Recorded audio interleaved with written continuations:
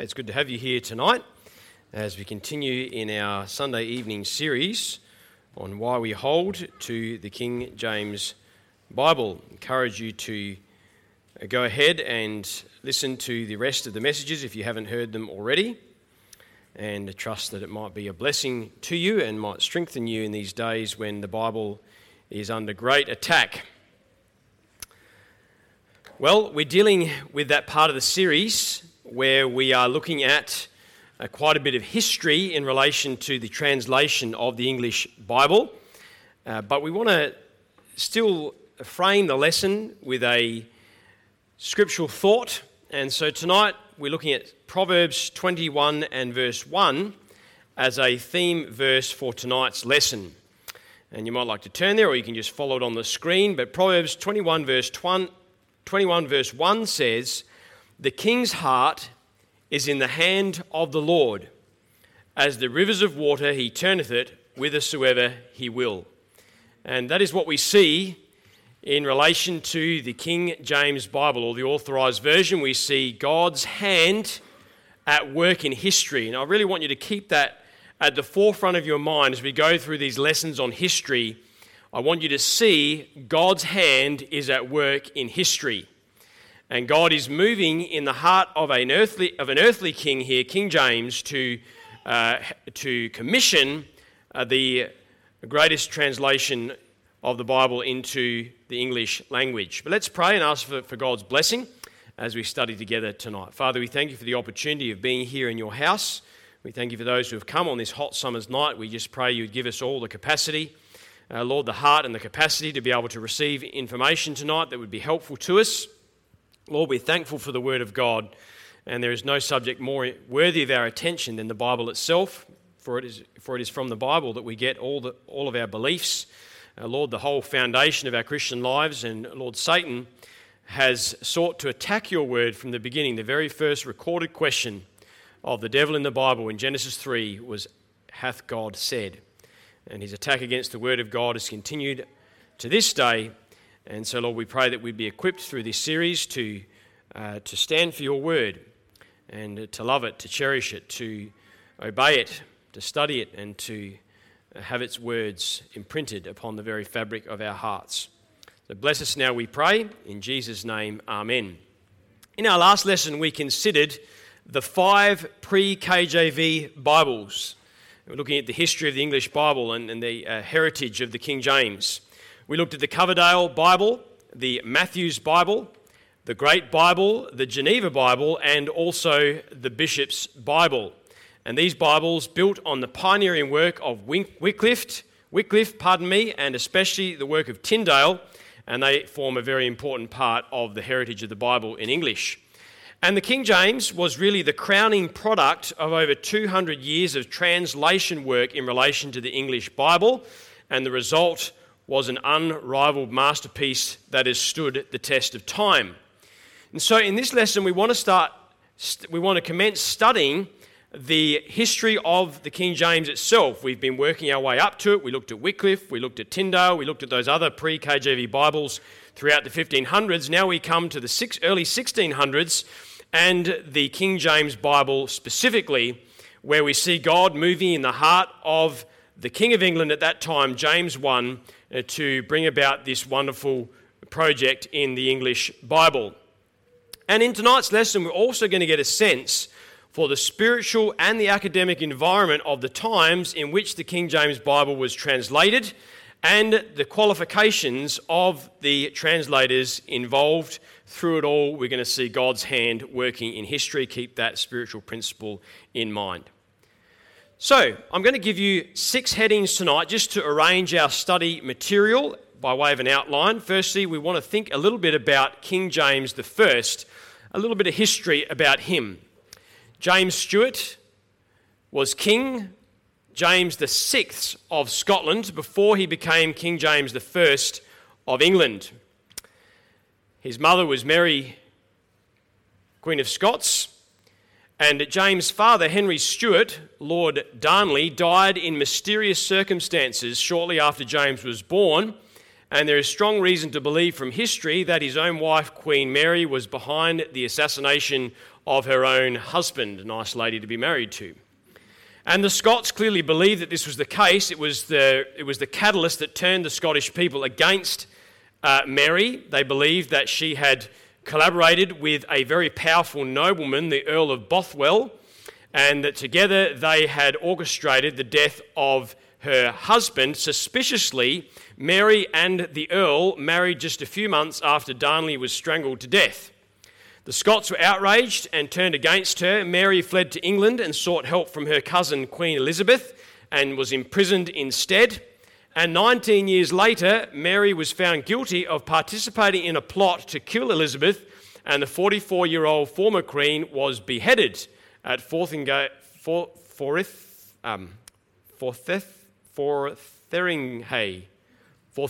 Castle in 1587. I don't know if I'm pronouncing that right, but we'll see.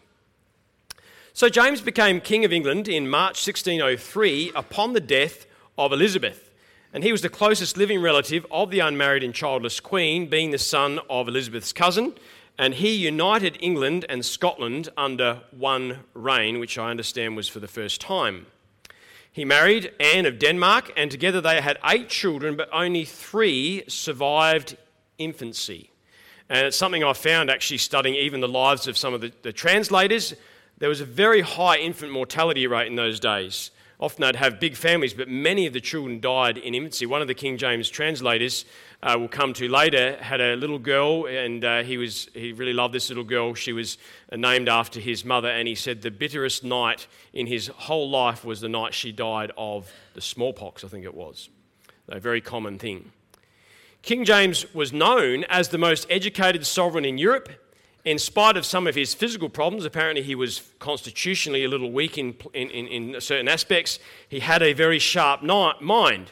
And for example, by the age of 7, he was able to read a chapter of the Bible out of Latin straight into French. So he's translating on the spot, and next out of French into English. And before he was 20 years of age, he had translated 30 of the Psalms in metrical form, and as a parallel venture had paraphrased the Revelation of St. John. So it's interesting to me that God used this king. He obviously had an interest in translation, and God was going to use him to help instigate this project. Now, King James was not a sodomite. He was not a homosexual, as has been charged. How many of you have heard that argument against the King James? Some of you have. Be prepared for it. Some will say he was a homosexual. It's an absolute lie. He fathered 8 children with his wife, and he spoke fondly of his intimate relationship with her. There's no evidence of it. It was an accusation that came later, after James had died, by someone who had been, I think he'd been a high official of James, and James had demoted him. Okay, so he came up with this scandalous report. There's no evidence of it. He was a married man with 8 children. In fact, King James wrote against homosexuality, calling it, quote, a horrible crime, and lumping it in with witchcraft, willful murder, and incest. So just be prepared and armed with that. When someone says, but King James is a homosexual, you can say, sorry, that is simply not true. It was a slander that was made by someone who had an axe to grind with James after his death. James himself wrote against it. Sadly, though, King James was not the greatest saint that lived, okay? And the point, that's why I said we see God's hand working in history. God is working through a very imperfect monarch. Sadly, he did sanction certain persecution against some of the Puritans, and that's why some of them fled to America, I believe it was. The last man burned alive in England for his faith was Edward Whitman, a Baptist, on April 11th, 1612. And you have to understand, in those days, to be a nonconformist was a dangerous thing. And by nonconformist, we're referring to someone who is outside the state church. Okay? State churches have a notorious history of being persecutors. When you get political and religious power welded together, it inevitably results in persecution of those who do not conform to the national religion. And that is why, as Bible-believing Baptists, we believe in the separation of church and state. There are 3 biblical institutions, the home, the church, and the government, and each has its jurisdiction, and maintaining a distinction between them is vital. But understand, back in those days, You had a state church. You had the same.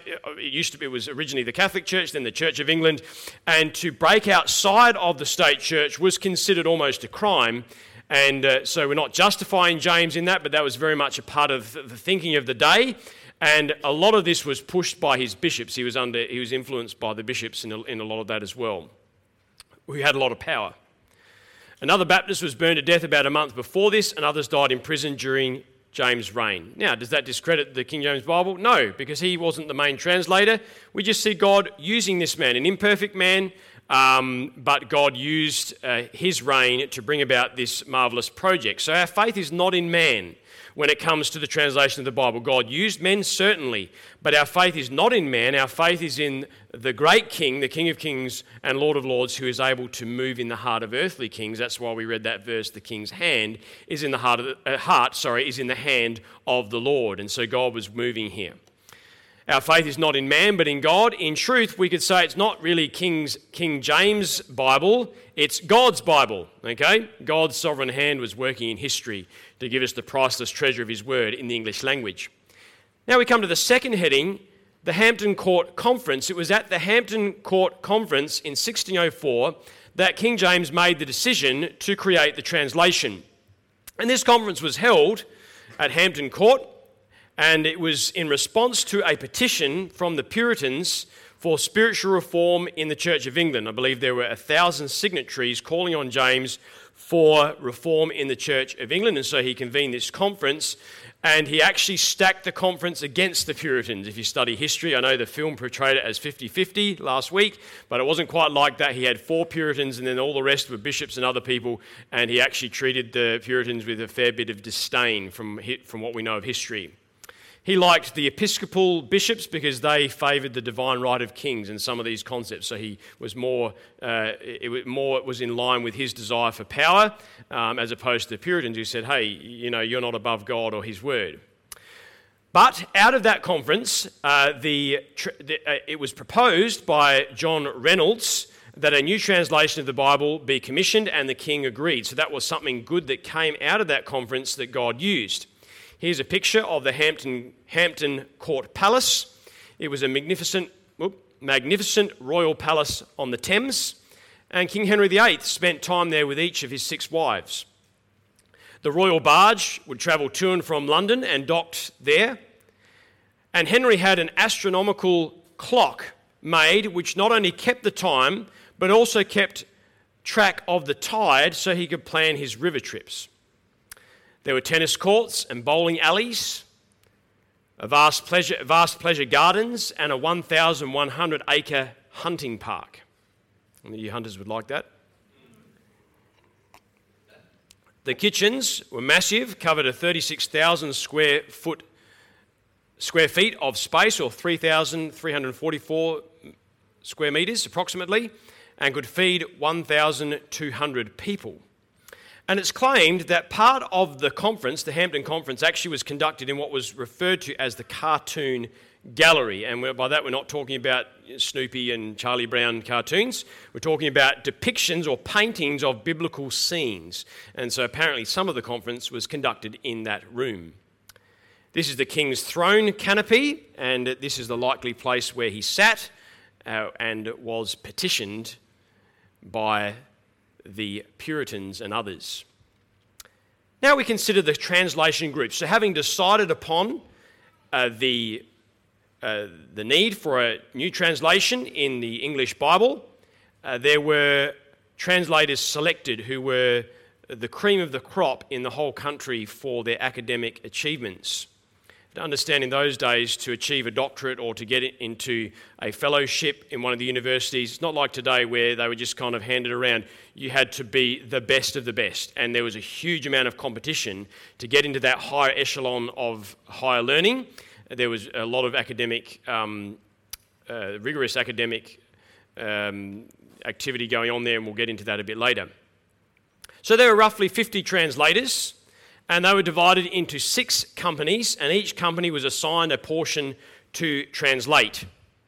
2 of those committees met at Oxford, 2 met at Cambridge, and 2 met at Westminster in the Jerusalem chamber. There's a picture of Oxford University today, picture of Cambridge University today, a picture of Westminster Abbey, and then a few pictures here of the Jerusalem chamber where one of the groups would meet, and there's the ancient fireplace. And you can imagine 400 years ago, there were men, over 400 years ago, men gathering in that room and working on the translation. Here's some more pictures of the Jerusalem chamber. The front picture there of the fireplace. Now, here's a summary chart of the translation groups to show you what was going on. You had the two Westminster groups, so working from this side of the chart over, and there's the lists of those involved. And then this was the section of Scripture they were assigned. So the Westminster groups were assigned Genesis to 2 Kings and the New Testament epistles. Then you had the Cambridge groups, again 2 groups. One group was assigned 1 Chronicles through to the Song of Solomon, the other group the Apocrypha. And then you had the Oxford groups, one group handling Isaiah to Malachi, and another group handling the Gospels to Acts and Revelation. So that's what was taking place. Each of these groups had to translate their assigned portion. Then once they had done that, and there was a rigorous checking process, we'll talk a bit more about that later, in the probably next lesson actually. Then it went from there to a committee of 12 men who did another final review, which I think went for about 9 months. So it's an incredible process that the King James Bible went through. In fact, it means that every part of the Bible was checked at least 14 times, if not more. Sometimes more, at least 14 times. It was a rigorous process, and they were seeking to achieve the utmost perfection in relation to the translation. And then after that final review, and a lot of that apparently was reading the Bible and the scholars listening and making suggestions on how it could sound better. And it's very interesting actually to compare, for example, Tyndale, like you get a verse in Tyndale, the Tyndale version, the Geneva version, and then the King James, and to see the contrast in the beauty. The first two are good, but often the structuring of the sentences were a little bit wooden, and you come to the King James rendering, and it was just, they made sure it was done in the most beautiful way, and they were really, what they were trying to do was to convey in English the sense, the accurate sense of the original languages. So what you're getting really is the original languages in English, of course with our grammatical structure, but that was their aim. And then from there it went down to a publication committee, which was headed up by 2 men, Miles Smith and Thomas Bilson, and then it went to the royal printer from there. There were 15 rules for the translation that were drawn up by the Archbishop of Canterbury, Richard Bancroft, and I'll read those to you. Number 1, that the basic text shall be that of the Bishop's Bible, which as little altered as the truth of the original will permit. Now, what's very interesting, and we've talked about this in the previous lesson, there was a bias on the part of the bishops towards the Bishop's Bible, and that was rule number 1. As it turned out, the Bishop's Bible had a very small impact on the wording of the King James. In fact, those who have done studies suggest about 8% of the King James wording comes from the Bishop's Bible, so only a very small percentage. As it actually turned out, they relied much more upon the Geneva and Tyndale and those other versions, and they were actually permitted to do that according to Rule 14.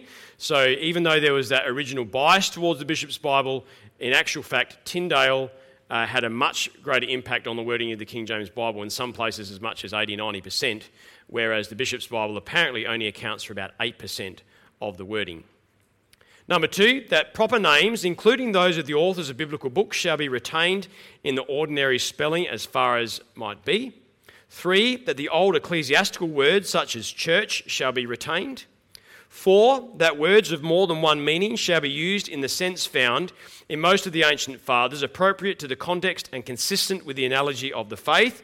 And another note here, in addition, to avoid any formalistic or stilted literary style, a variety of English words were used to render the same Hebrew or Greek word throughout the translation. And you can find that by doing a simple word study. You don't have to be knowledgeable in Greek even. You can use the Strong's Concordance. I can show you how to do it if you're interested, and you can trace how one word in Greek is being translated in the King James. Now, sometimes it might just be 1 or 2 words used to translate that Greek word, but sometimes you might have 5 or 6 different English words that they use for that one Greek word, and what it really does when you study it out is it gives you the beautiful spectrum of meaning in that one Greek word right there in the King James. So the King James has like an inbuilt dictionary, if you want an inbuilt way of studying the original words. You can look up those words and see the various ways they're translated and get a real sense for the full spectrum of meaning in those words. It's a most masterful thing.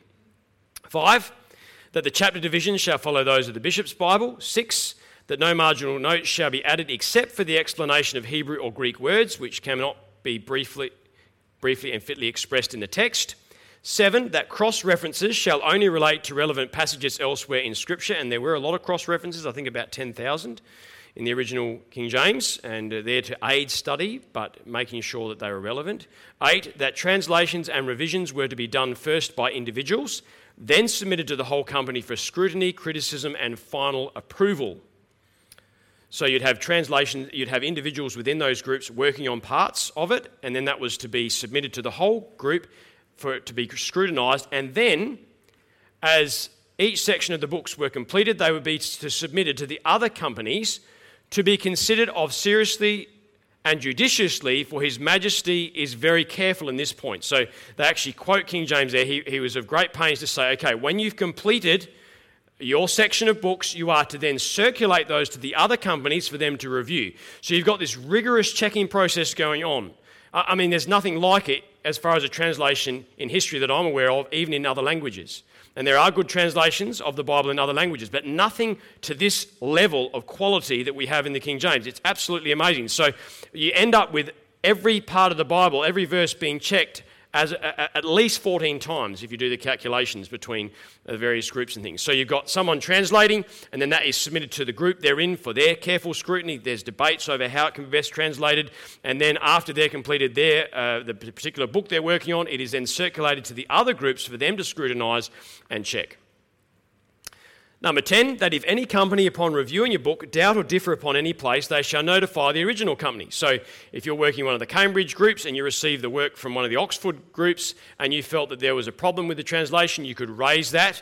And if the objection was declined, then it would go to a general meeting. So there was a process there so it could be appealed, and it would go through that rigorous situation. And from what I understand, they follow these rules. Some people don't follow the rules, but they followed the rules, and hence we get the finished product. 11, that in cases of special obscurity, the translators shall be entitled to request assistance from any learned man in the land. So not only do you have approximately 50 men working on the translation, and a couple of them died early in the piece, but you've got roughly 50 men. They had license to appeal to others outside of the translation committee who may have been experts in a particular field. And there is evidence from some of their letters that they did that. They actually appealed to certain scholars outside of the official group on certain words and things to get assistance. And so it's amazing. You've got even people outside of the official group having some input and bringing their expertise to bear on the translation process. 12, that each bishop shall seek the judgment of those among his clergy who are skillful in tongues upon the work at hand. So you were to, if someone was an expert in Hebrew, you would consult with them. 13, that the directors of each company shall be deans of Westminster and Chester, and the Regius Professors of Oxford and Cambridge universities. 14, that the following translations shall be used when they agree better than the text than the Bishop's Bible: Tyndale, Coverdale, Matthew the Great Bible, and the Geneva Bible. So because of that rule, they were able to appeal to those translations, and as it turned out, they ended up relying much more on those, the more godly translations, the more accurate translations from the Protestant Reformation, than actually the Bishop's Bible, which was a more sloppy work. 15, that 3 or 4 of the most ancient and grave divines from either of the universities and not employed in the translating shall be overseers of the work. That makes them more objective if they're outside of the process and looking in and scrutinising. So you can see the kind of situation we have set up here. Now I want to talk for a little bit about the environment in which the King James was translated. What was the religious environment like of those days? What was the academic environment like? And it'll just help you to get the picture of the kind of atmosphere and the kind of environment the King James was translated in. The King James, I want us to think firstly about the spiritual climate of those times. The King James came out of a period of intense persecution and spiritual revival. Examples, we've studied them, men like Wycliffe, Tyndale, Coverdale, John Rogers. So it was a time of great spiritual reformation and revival where people were prepared to stand for their faith. Not only that, but the general population was made up of a church-going people who were knowledgeable of the Bible. And it's hard for us to understand that in 21st century secular Australia, but back then in the early 1600s, most people in England went to church. In fact, they were required by the government to go to church. Now, I don't agree with that because worship should be voluntary, but that's the kind of environment it was. People went to church, people heard the scriptures read, and they weren't all saved, I'm not saying that, but people were far more knowledgeable of the Bible, which added a higher level of scrutiny because people were watching to see if they were going to be biased in the translation. You've got the Catholic debates going on, the Catholic Protestant debates, and so if they had tried to be very sneaky with their translation, it would have been called out very quickly. There was a lot of people with academic knowledge and knowledge in the original languages in those days who could have jumped on it. And so that's why they were so concerned for accuracy. In fact, there's a somewhat humorous story told about one of the translators. This was after the King James was completed, and he went with a friend to attend a church service, and a young man was preaching. And the young man spent the greater part of the message giving 3 reasons why the translators had got one of the words wrong and translated it wrong. And it so happened that this translator went back to the same house for supper or something afterwards, and he spoke to the young man. He said, "Now, you gave 3 reasons why it shouldn't have been translated that way, but we had 13 reasons against the 3 as to why it should be translated that way." So, interesting. David Cloud says concerning that time and his study of that time, it is doubtful that there has ever been a nation more steeped in basic Bible knowledge than 17th century England. The people were required to attend church, and at church they heard the entire Bible read and sung in the liturgy. I'm not saying that all the churches preach the truth, but you have a people familiar with the Bible, and much more God-fearing too. True Bible believers were prepared to earnestly contend for the faith even unto death. Then think about the literary climate, okay, the state of language. By the 17th century, the English translation of the Bible had been through a rigorous process of refinement, and I've talked a lot about that. Quote, says Cloud here, "The wording of the King James Bible represents the labours of centuries of brilliant, believing, sacrificial, godly scholarship. Dozens of some of the best biblical linguists who have ever lived applied their minds and their prayers to translating into English precisely what the Hebrew and Greek text meant." Not only that, but at this time in history, the English language was at its apex. Alexander McClure observed, "The English language had passed through many and great changes and had at last reached the very height of its purity and strength. The Bible has ever since been the grand English classic. It is still the noblest monument of the power of the English speech. It is the pattern and standard of excellence therein." It is the standard. That's why when they come out with a new version, which version do they compare it to? They always compare it to the King James. That's a compliment to the King James, even though they're trying to run down the King James. If a new version comes out, they don't compare it to the RSV or the NIV. It's always better than the King James, or so the claim goes. The academic climate of the time was leaps and bounds ahead of where general society is today. It was a time of great emphasis on rigorous academic discipline.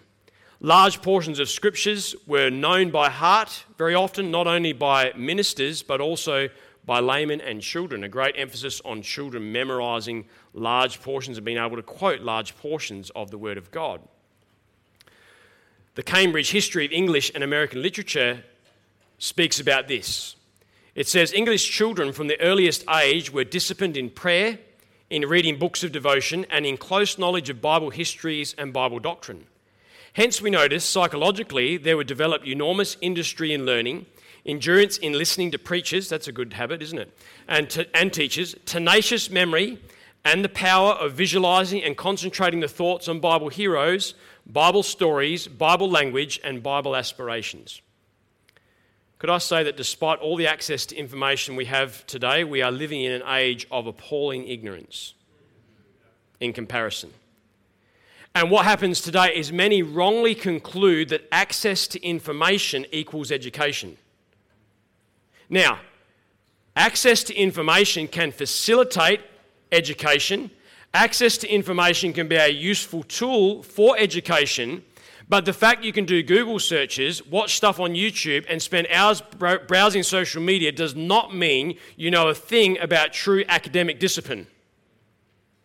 Does that sound harsh? It's true though. Okay, the fact that you watch stuff and do Google searches does not mean that you actually are disciplined in relation to the study of the Word of God. And I say that because you have people today who watch some Yahoo on YouTube who probably has no qualifications, probably not even a spiritual person, you don't even know who they are, and they get filled up to the top of their heads with foolishness and error because we're living in a day-to-day where every single person, you could be the most uneducated person, you can make a video and put it on YouTube and sound like an expert. Now, technology is great in that it allows us to spread the truth, and if you can get tapped into the right kind of preaching and the right kind of teaching, that can be a great tool. So we're not saying that technology cannot be a tool. I'm just saying don't wrongly equate access to information and the fact you can get information quickly to academic discipline. Okay? Anyone can do a Google search. That doesn't mean that you are disciplined in study. Okay? But back then, there was rigorous discipline, and I would suggest, in fact, I would say that as believers, since we have an evidence-based faith, since God has revealed His Word to us, we need to learn to be disciplined and studious people. Amen? We do need to be in this age of ignorance, but unfortunately today, in fact, someone challenged me over the Israel issue a little while ago because of what we put on the sign, and I challenged them, said, where are you getting your information from? I saw some videos on YouTube. Thank you. Read. Do proper research. Don't just watch stuff and so on. You notice most of those phones are Androids, I think, but there you go. Okay. In my view, we need to have an emphasis on education, and in my view, home education is the best method in our day to not only achieve spiritual outcomes, but academic outcomes as well. Now, if you're not able to, and I understand some can't, it's not always your fault. I understand that not everybody can do that. But I do think in the day and age in which we're living, where the education standard is coming down in the main system, it is an opportunity to not only impart spiritual knowledge, which is most important, but also to get better academic outcomes with a lower student-to-teacher ratio. But it's got to be done properly. Okay? Put your heart into it and see education as important, not just something that has to be ticked off the box. And think very carefully as parents today about handing your child's precious multiple brain to godless teachers. Think very carefully about that. The Bible says in Colossians 2 verse 3 that in Christ are hid all the treasures of wisdom and knowledge. Think about it. If you miss Christ out of the child's education, you've missed the jewel and the crown. You've missed the heart, you've missed the soul, and you've missed the goal of true education. Now, maybe you got saved later in life, and that's all water under the bridge. You can trust God with that. Make up for some lost time. Teach your family the Word of God. If you do find yourself in a position where you can't physically do home education, then you're going to have to be prepared with the Word of God to counteract what they're getting taught. And you're going to have to learn to ask, what did you learn today? What did the teacher say? And take the Word of God and make the Word of God at the home a place of instruction and get your kids into church. But I do think that's something to think about tonight as we think about training young minds. Deuteronomy 6 verse 7, and thou shalt teach them diligently unto thy children, and shalt talk of them when thou sittest in thine house, and when thou walkest by the way, and when thou liest down, and when thou risest up. So, children need to learn the discipline of sitting through a whole sermon. Very important. Just thinking about this, I was just going through this and thinking, wow, the emphasis, and maybe it was an overemphasis, but I think it's important. There was that emphasis on training the mind and discipline and learning and having a passion for learning and teaching children from a young age to know the discipline of sitting through a lengthy sermon and taking things in. So we need to be a disciplined people and a studying people and not follow the trend of foolishness. in the world today.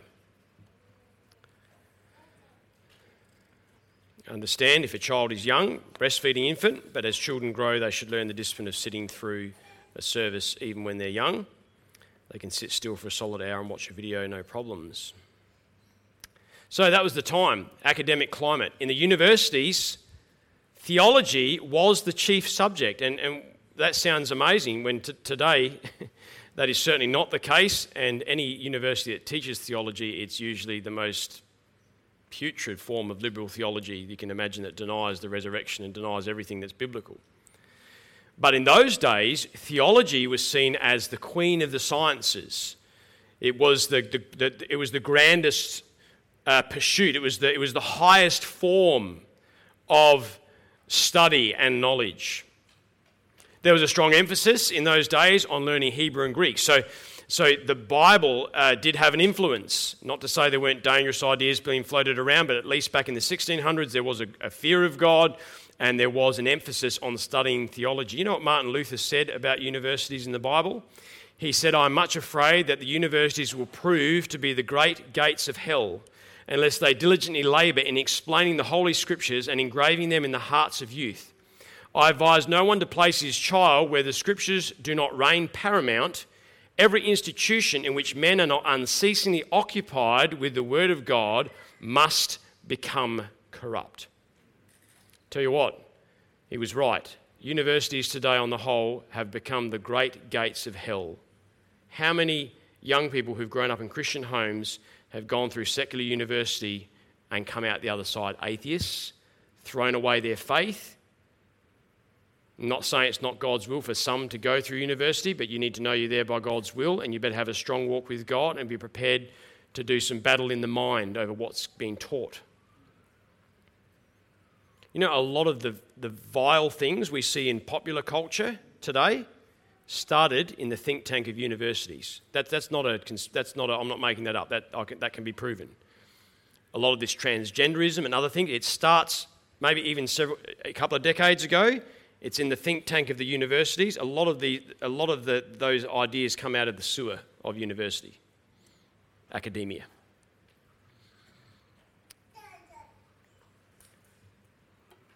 The translators represented the best biblical scholarship in the world. And they were also godly men with few exceptions, who loved the Bible and who trusted the Holy Spirit to guide them.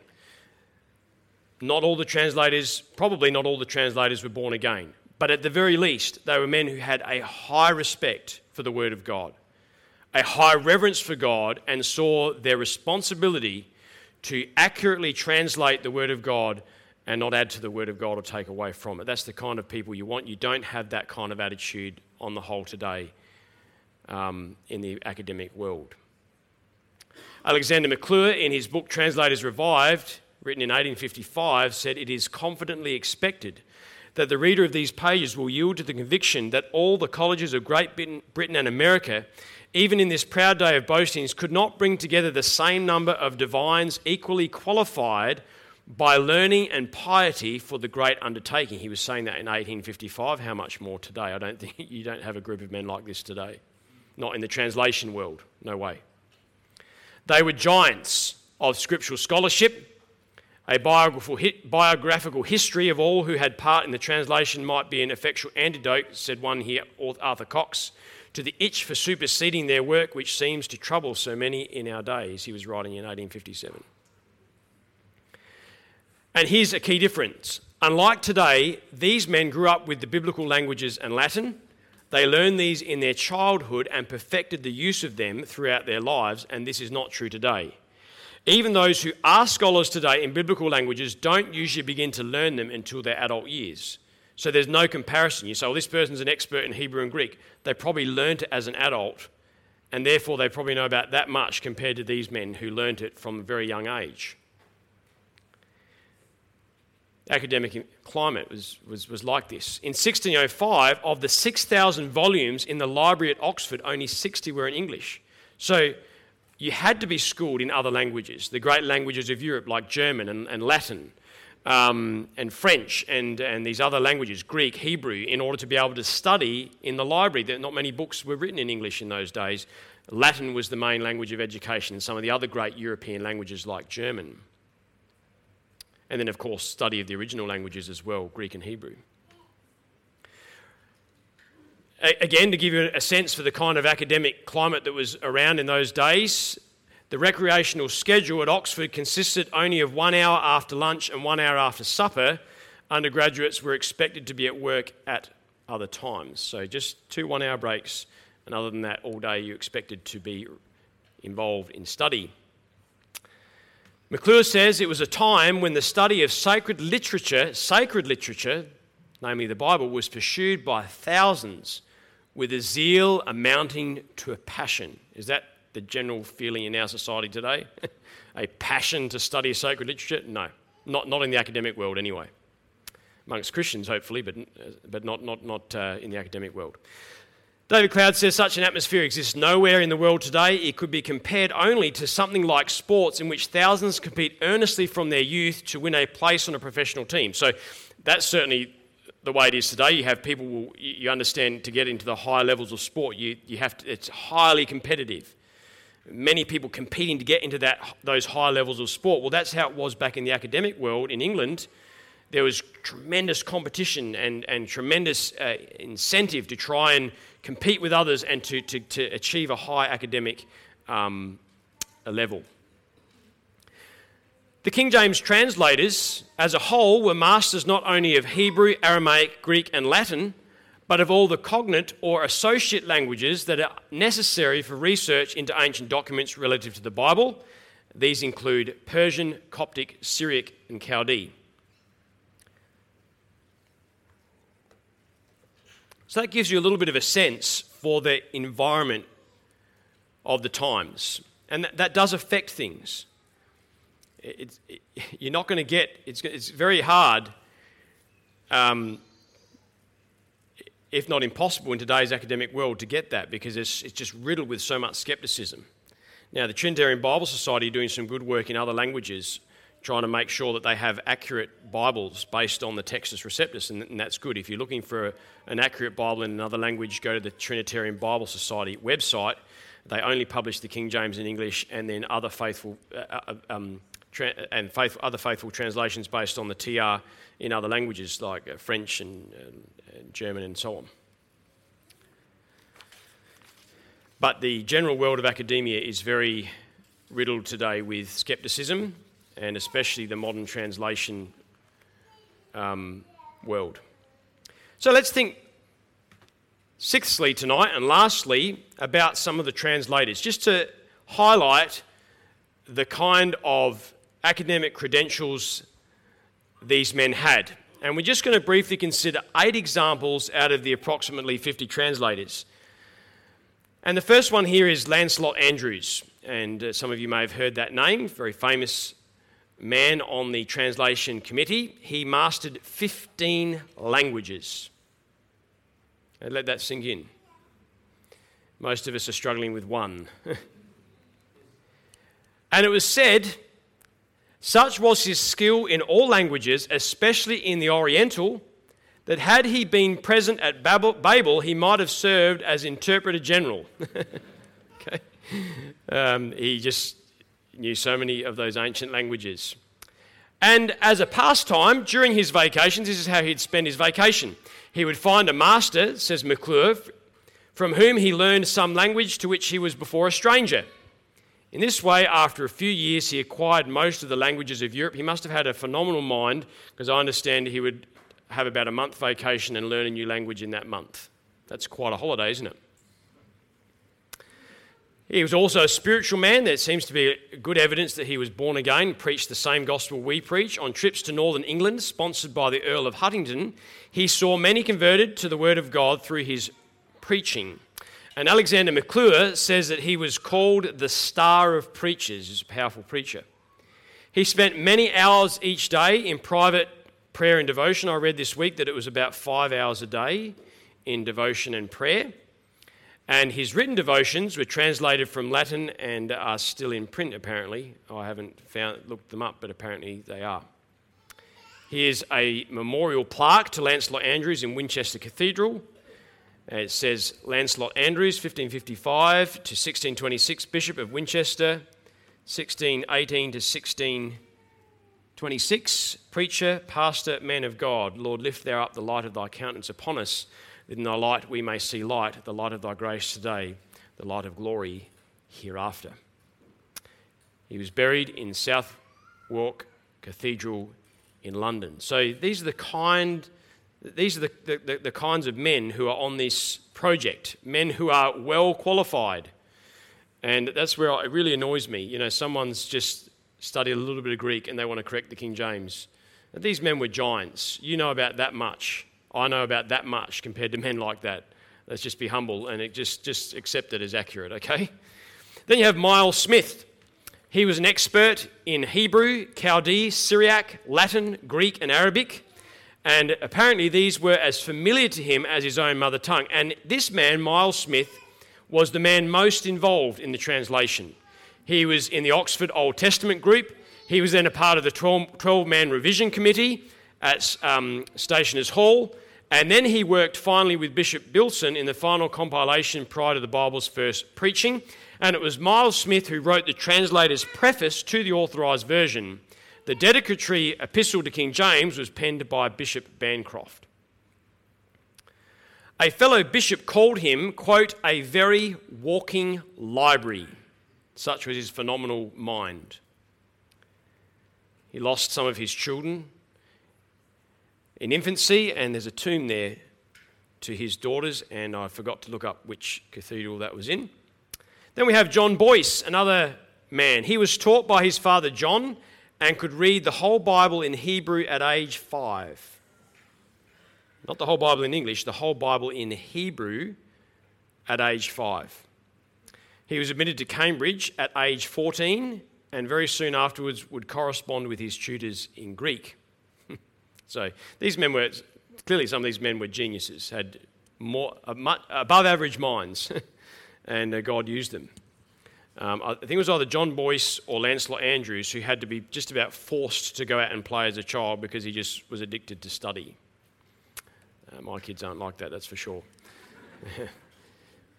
Oh, you got the maths problem, I can't do it. Yes, you can. You've got to try.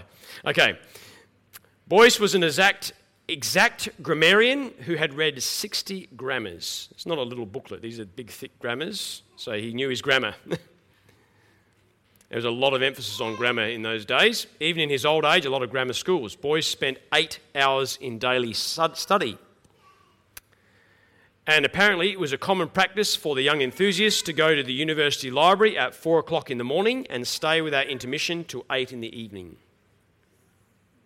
Now, this is the caliber of the kind of men who were involved in the translation of our Bible. His mother Mirabel was a godly woman who had read the Bible through 12 times and the Fox's Martyrology 2 times, besides other books, not a few.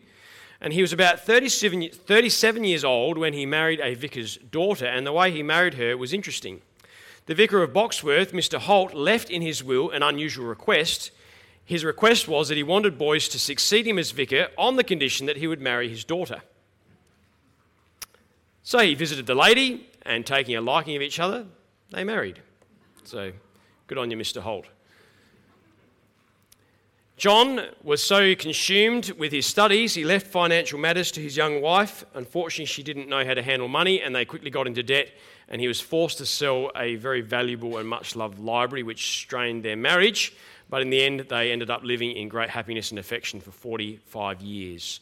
And I believe he was the one who lost quite a number of children in childbirth, or in infancy, I should say, 2 of them to the smallpox, one called Mirabel after his mother. And he said that was the hardest night of his life. Up to his death, apparently, his brow was unwrinkled, his sight clear, his hearing quick, and head not bald. It's not bad, is it? Some of you definitely aren't in that category. And when he was asked the secret of his longevity, he ascribed it to 3 rules. First, always study standing. Second, never study in a draught of air. And third, never go to bed with cold feet. Now, Whether those were the contributors to his long life, we don't know, but he was also a fitness fanatic. He was a fit man, kept his mind and body in good shape. Then we have Thomas Bilson. So again, just illustrating the kind of men who were working on this Bible. Anthony Wood proclaims him as, quote, so complete in divinity, so well skilled in languages, so read in the fathers, so judicious in making use of his readings, that at length he was found to be no longer a soldier, but a commander-in-chief in the spiritual warfare. Another one, William Bedwell, was the best Arabic scholar of his time. In fact, as I understand it, even the current Arab, the written language owes something to him and his work. He was a very skilled scholar in Arabic. To Bedwell, says McClure, belongs the honour of being the first who considerably promoted and revived the study of the Arabic language and literature in Europe. Then we have Henry Saville. He was one of the most profound, exact and critical scholars of his age. He was the first to edit and complete works of Chrysostom, and he was also an expert in mathematics and astronomy. And this man loved his study and loved his books. In fact, he was so much of a bookworm that his wife felt neglected. And one day she said to him, Sir Henry, I would that I were a book, and then you would have a little more respect to me. A person standing by said, Madam, you ought to be an almanac, that he might change you at year's end. Apparently, his wife was not impressed with that joke. She was quite upset, apparently, about it. That's kind of funny. Okay, Lawrence Chatterton is another one. He was thoroughly skilled in Latin, Greek, Hebrew, French, Spanish, and Italian, and was thoroughly acquainted with the writings of the Jewish rabbis. He grew up in a staunch Roman Catholic home, and his wealthy father wanted him to be a lawyer, but upon being converted to Christ in 1564, Lawrence abandoned his law studies to attend Christ's College, Cambridge. When he wrote to his father to request some assistance, the old papist wrote, Son Lawrence, if you will renounce the new sect which you have joined, you may expect all the happiness which the care of an indulgent father can assure you. Otherwise, I enclose a shilling to buy a wallet. Go and beg. Well, when Lawrence replied that he would not give up his faith in the word of God, his father did disinherit him of the large estate, but by God's grace he never had to beg. Psalm 37:25. As a young man, Chatterton began a series of afternoon sermons at the Church of St. Clement's, Cambridge, that continued for 50 years. Sermons were timed by an hour glass which stood beside the pulpit. And Chatterton's biographer tells how once, having preached for 2 hours, fearing he had worn out his listeners' patience, he stopped. But the entire congregation cried out, We beg you, go on. I like that congregation. Chatterton continued for another hour. I doubt I'm as good a preacher as Lawrence Chatterton, but there you go. You see the appetite there, though, in that time? Sitting under a man who's preaching and imparting knowledge. 2 hours. He says, I think I better stop. They say, please go on. He goes for a third hour. Wow. When he announced that he was retiring from those lectures, 40 of the clergy who said they owed their conversion to his preaching begged him to reconsider. So there are a significant amount of ministers in the Church of England who owed their salvation to this man, humanly speaking. Chatterton is buried at Emmanuel College in Cambridge. Then we have John Reynolds. And John Reynolds was the leading spokesman for the Puritan party within the Church of England, and it was his suggestion for a new unbiased translation at the Hampton Court Conference which led to the AV, the King James Authorised Version of 1611. It is said that his memory was little less than miraculous. He could readily turn to any material passage in every leaf, page, column, and paragraph of the numerous and voluminous works he had read. He came to be styled the very treasury of erudition, and that word erudition means extensive knowledge acquired chiefly from books, and was spoken of as a living library and a third university. So there were some great minds working on this project. Apparently, John Reynolds was party to a most curious episode, according to Ian Paisley. He had been an ardent Roman Catholic, and he had a brother who was an equally ardent Protestant. The story goes that they argued with each other so earnestly and persuasively that they each convinced the other The Roman Catholic became a Protestant, and the Protestant became a Roman Catholic. It's a shame they didn't both just become Bible believers, wouldn't you say? John Reynolds' Catholic brother William taught divinity and Hebrew at the English College at Reims and probably assisted Gregory Martin in the translation of the Reims Douay Catholic Bible that was published in 1610. We talked about that last week. At the height of the popularity of Shakespearean productions, so remember, how many of you heard of William Shakespeare? Okay, Reynolds wrote a book against stage plays. His warning was plain and to the point. Listen to what he said about the Shakespearean plays of his day. Quote, "They meditate how they may inflame a tender youth with love, entice him to dalliance, meaning sensual play, to whoredom, to incest, inure their minds and bodies to uncomely, dissolute railing, boasting, knavish, foolish, brain-sick, drunken conceits, words and gestures." Now, I just wonder what he would say of our digital age today when most children are watching things on their phones that would make a Shakespearean play seem almost saintly in comparison. Serious. I mean, it's just interesting, isn't it? In the sense there's no new thing under the sun. There were certain themes coming through those stage plays that were often very unholy or suggestive. And yes, wow, what powerful language against that. What would he say today in the pornography culture and the movie culture and all the stuff that Christians just watch without thinking anything? Food for thought there, isn't there? There's an effigy of Reynolds in the chapel. That's a picture of an effigy of Reynolds in the chapel of Corpus Christi College in Oxford. And you'll notice he's holding a book in his hand. We're going to stop there for sake of time. The time's up. It's almost an hour. Yeah, that's right. I've got about another 100 slides. Are you sure? We'll stop there, okay? I remember studying one book in homiletics and said that sometimes one of the most spiritual things a preacher can do is be quiet and stop the sermon. Or stop the sermon. But no, it is important to have an appetite for the truth, and it's not about making a sermon long for the sake of being long. That's not what we're talking about. A sermon needs to be spirit-filled, and if it ends up being half an hour or an hour and a half, the main thing is it's led of the Spirit. That's what I always say. But we should have the appetite where we're happy to sit through a long sermon and a solid hour, or sometimes even a bit more, and have that attitude to learn. It's a good discipline. You know, it's a good discipline to be in church.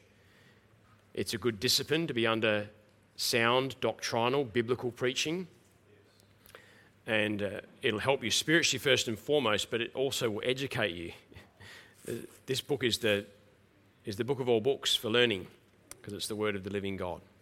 So, the King James is a testament to the hand of God, as we conclude here, working in history. Remember that. And let's read it, study it, memorise it, love it, and most importantly, obey it. I stand with the King James Bible. Do you obey it? That's where it's hard, isn't it? Make sure you obey it, not just stand for it. Let's pray. Father, we thank you for your word. We thank you for the Bible. We thank you for these great men who are used of you, Lord, in this process of translating the Bible. We thank you we can have confidence, complete confidence, Lord, in the trustworthiness of this precious Bible in our native tongue. We thank you it's translated from the preserved Greek and Hebrew texts, Lord, by competent men, and we pray that you'd help us to love it, to read it, to study it. Give us that appetite to learn. Father, help us not to be lazy in this day of quick information, but to be truly studious, not to puff ourselves up in pride, Lord, but to be skilled in the word of God, a workman that needeth not to be ashamed, rightly dividing the word of truth. Pray these things now in Jesus' name and for his sake. Amen.